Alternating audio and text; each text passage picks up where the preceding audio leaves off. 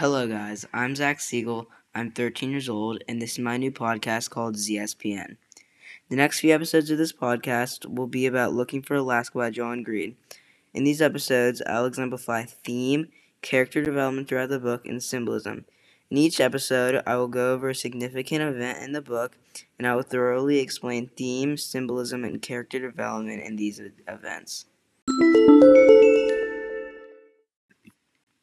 The novel Looking for Alaska is very interesting. Life and death are themes in the novel, but how to live and die are definitely bigger themes in the novel. Miles and Alaska are both naturally inclined towards looking for meaning. Miles memorizes last words, and they help him understand how people lived, and Alaska memorizes poetry. And this helps her find words for what she feels. Alaska's only answer is that she wants to escape from her labyrinth of suffering.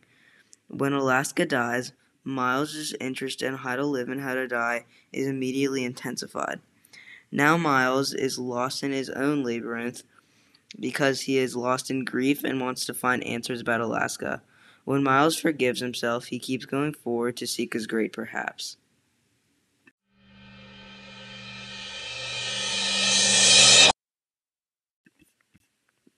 In this episode, the significant event is when Miles meets his new roommate at his new school, Culver Creek in Alabama.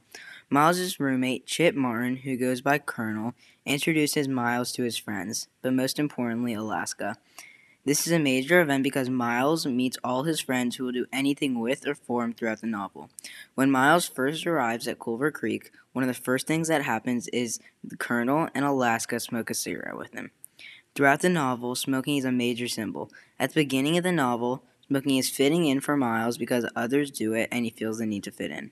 For Alaska and Colonel, smoking is regular and usual. Y'all smoke to be cool, I smoke to die. Before Alaska's mother died, she smoked, so Alaska also smokes to stay connected to her mother, which is her role model. When Alaska dies, smoking is a new meaning in the novel. It is a memory of Alaska.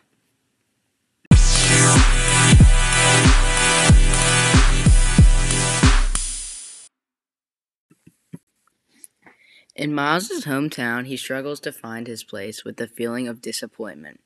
As Miles Halter continues to meet new friends at Culver Creek, the non-special geek and awkward teen turns into a kid that he dreamed of being.